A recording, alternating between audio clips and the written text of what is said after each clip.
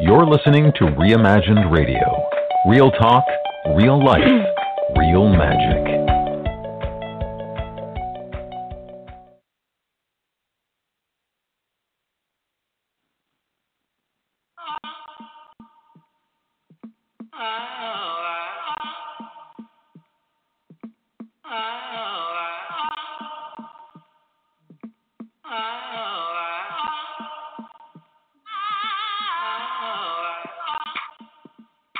Welcome to Love, Life, and Law of Attraction, the show that is all about helping you find the love you want in your life and loving the life you have right now.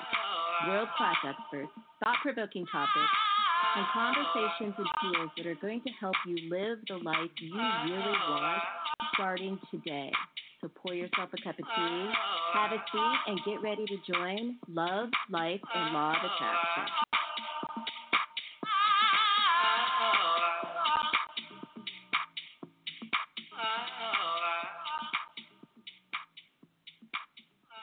Hello, everybody. This is Lisa with Love, Life, and Law of Attraction, and I am coming to you from Washington State, where I'm laughing because we are having the first thunderstorm we've had in a long time, and my dogs are terrified and surrounding me and shaking right now, and so you're probably going to hear dogs snoring and scared dog noises in the background, but we're going to do this anyway.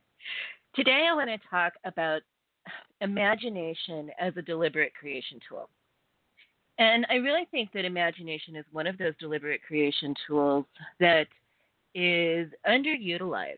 I mean, in the LOA world, we are constantly pitching new tools and trying new things, and another process, and another way of creating the life that you love. And there are so many of them. I mean, a lot of people have so many different processes or practices going in their lives every day. Their deliberate creation practice feels like a lot of work.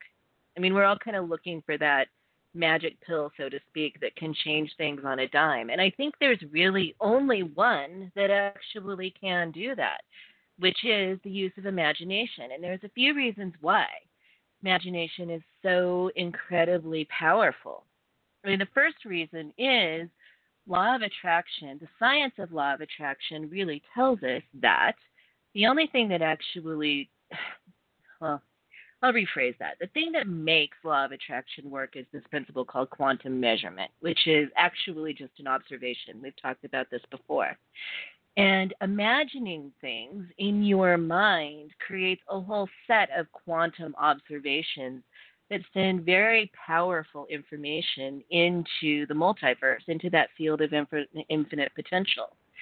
The field can't tell the difference between, quote, real, unquote, or imagined data. So when you are imagining something, the field of potential truly believes that it's actually real. And eventually, if you do that long enough, physical reality lines up behind that, and actual manifestation takes place. Secondly, I fundamentally believe that shift on a dime is an emotional shift, right? We only ever want to manifest something because we think it's going to make us feel a certain way. And if you are imagining with enough depth and richness, you actually do that emotional shift naturally. When you are in make-believe, like a child plays with make-believe, you're feeling all the things that you want to feel. All the things that you think you would feel if you really have it kind of come true for you right then and there. That shift on a dime, that emotional shift happens when you're imagining effortlessly because it's a product of the imagining. Take a little practice to really nail the emotional essence of what you're trying to manifest. But if you imagine with enough lightness and enough playfulness, you will absolutely be able to get that emotional shift. And your world, or your emotional world, does shift on a dime. The third reason I think that imagining is the most powerful manifesting tool is because it changes the way we behave. And behavior creates outcomes. And what I mean by that is, if I am imagining that I'm somebody who's rocking my business and I'm making a ton of money at it and I'm this, business mogul running an empire, I'm going to imagine that and then behave accordingly as I imagine it throughout my day. that's going to create shifts in my behavior. And those shifts in my behavior are going to create different outcomes for me. It kind of becomes an identity shift. That identity shift happens on the inside, but it has external implications or external results. And those external results or those external behaviors create results that are tangible almost immediately. Imagining is a one stop shop for manifesting on every level, the emotional level, the physical level, the identity shift level. It really is a powerful thing. And the beauty of imagining is you can do it at any point. You don't need any special tools or a half an hour. Like you can shift at any point during your day, doing whatever you're doing, and imagine that you are where you want to be or you are who you want to become and come at it from that perspective. I think the thing about imagination, though, is it's a double edged sword. I mean, anytime we are in worry, we're actually imagining an undesired outcome, and it is just as creative. Imagination or pretending is a creative and active conversation with the field of potential. And so, if we are using it to our benefit, it feels light and it feels joyful and it feels fun. But if we're using it to our detriment with that worry function of imagination, it you feel the anxiety or the dread. The emotional guidance scale kind of lets you know where you're at with your imagining or pre-tending or making believe. Like all of those words kind of let us know what we're doing with this really heavy-duty tool. So our job as deliberate creators is to really think, be aware, have a level of consciousness or awareness about what we're doing with our imagination. Because what we're doing with our imagination is incredibly powerful in terms of the results that we're getting with our creating. We're going to get what we imagine one direction or the other. We really are. So you may as well be using your imagination as a force of good instead of a force of something else. So we are going to pause for a quick commercial break. Then I am going to come back really quickly. And we're going to give you 5 short tips about how to actually leverage imagination in your life to get you where you want to go.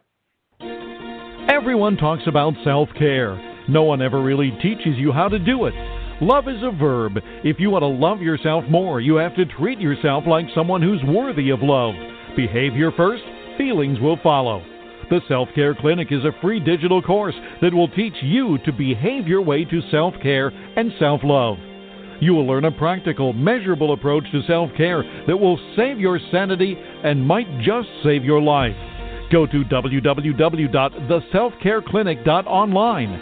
That's www.theselfcareclinic.online. Register for free today. All right, so how do we do it? I think the first way, and I think that all of these ways, like they're fun and it's easy, is think about who you would be. Imagine who you would be if you were where you wanted to be in your life.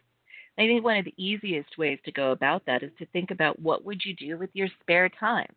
A lot of people feel like they don't have a lot of control over most of their time, but everybody has a little bit of spare time. How would you start your day? What would you be doing in your evenings? What would you do on your lunch break? How would you manage your spare time if you were living the life you want to live? And then implement that. Don't just think it through in your head. I've talked about this before when I was doing work around my perfect day. When I really did my perfect day profile, I realized there were a lot of things in my perfect day that I had more control over than I wanted to admit. If I was really living my ideal life, I would start my perfect day differently than if I was going through the slog. And we all start our days somewhere. So your spare time, start there. Really imagine what that spare time would look like, even if it's just a few minutes a day that you think you have to yourself, and start putting that to work in your life in an active and real way. Imagining it is one thing, and then pretending that you're doing it, like actually doing it through make-believe, reinforces that in the multiverse. Think about what you would wear. I mean, really, how would you look during your day if you were living the life that you wanted to live? And yeah, I mean, maybe it would be all Chanel or all Prada, but I mean, you can probably change it up and start showing up in your physical world much more the way you think you would if you were living your ideal life. In my ideal life, I would probably be in flip flops and a sarong all day long, and I can maybe do some of that. But really, that is an active way that you can imagine and be in your imagining every single day. What would you wear? What would you look like? How would you do your hair? How would you do your makeup? How would you physically show up in your world if you were living the life you wanted to live? Imagine that and put it to work in your everyday life. What would you eat? I know that might sound kind of silly. It might sound like a minor point, but it's really not. I mean, a lot of people have visions of the kinds of wonderful food they would be eating or how well they would be taking care of their bodies if only X, Y, and Z was already in place. Like, you might want to start with that now. Think about what your ideal relationship with food and exercise and your meals and all of that kind of stuff would be, and start implementing those things. Pretend them into your current reality. And you will start to see shifts because your current reality starts to match what it is that you're trying to create. And I think another aspect of that is, what would your spaces look like? Spent some time this morning cleaning my office because a girl who's making good money is not working in an office that looks like a shit pit. And it's hard for me to be in that vibrational space of wealth and abundance when the space that I'm earning money out of isn't looking nice. I mean, really, space is something, environment is something that you have some control over. So start looking at your environment and pretending like you're already there and making modifications as you go along that bring elements of your future self into your current environment. Queen of that, by the way, is Jacqueline Gates. If you ever want to look her up, you probably should. She does a program called LOA Nesting, which is amazing. There's my little advertisement for Jackie, but she really is the queen of doing deliberate creating through your home and your space and your environment. And I think probably the last thing, and maybe the most important thing, is, what would I be thinking?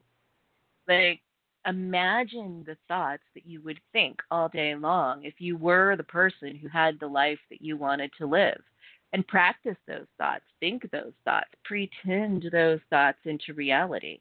We have a lot more control over what we think than we like to think we do. We tend to think that our thoughts are random, but you can actually direct and produce and sort of curate thoughts that you want to experience in your life. And if you are pretending you are someone else, probably the most important aspect, when I don't mean someone else as in another person, but a future incarnation of yourself, the most important aspect of that would be, what would she or he be thinking? Practicing those thoughts and playing those thoughts and having fun with those thoughts in your head is powerful. And I think the key here is have fun. I mean, if you're not having fun, you're not doing it right, and it's probably not going to work. But if you can get up in the morning and pretend you are who you want to be, and be that all day long with the sense of playfulness and lightness and joy, that is extremely powerful manifesting. That is deliberate creating in its highest form. And it is the kind of deliberate creation that can shift on a dime.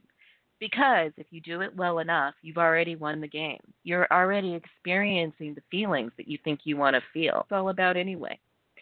So if you want to get some help with this or anything else, if you want to check in with me, you can find me at lisamhayes.com. Lisa Marie, lisamhayes.com. And I would love to connect with you. Have a great day. There is no choice in life that will have more impact on your happiness than who you choose to share it with. Everyone wants to find that one big love. However, most people are looking for that love kind of like they would play the lottery. Finding great love is not a game of chance. Score Your Soulmate by Lisa M. Hayes is a by-the-numbers guide to finding the love of your life. and creating a life you love. Score Your Soulmate is a step-by-step soulmate finding formula that anyone can follow. What you will get along the way is a swoon-worthy life you'll want to share with that perfect someone. You can find Score Your Soulmate on Amazon or your local bookstore. Get your copy and start your journey to happily ever after today.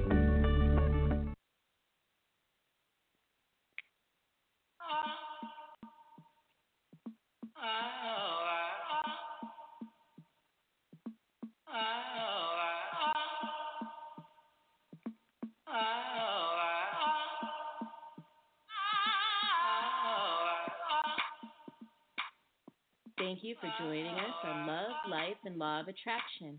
We hope you enjoyed the show, and we'll see you back here next week. For more information, you can find me at lisamhays.com.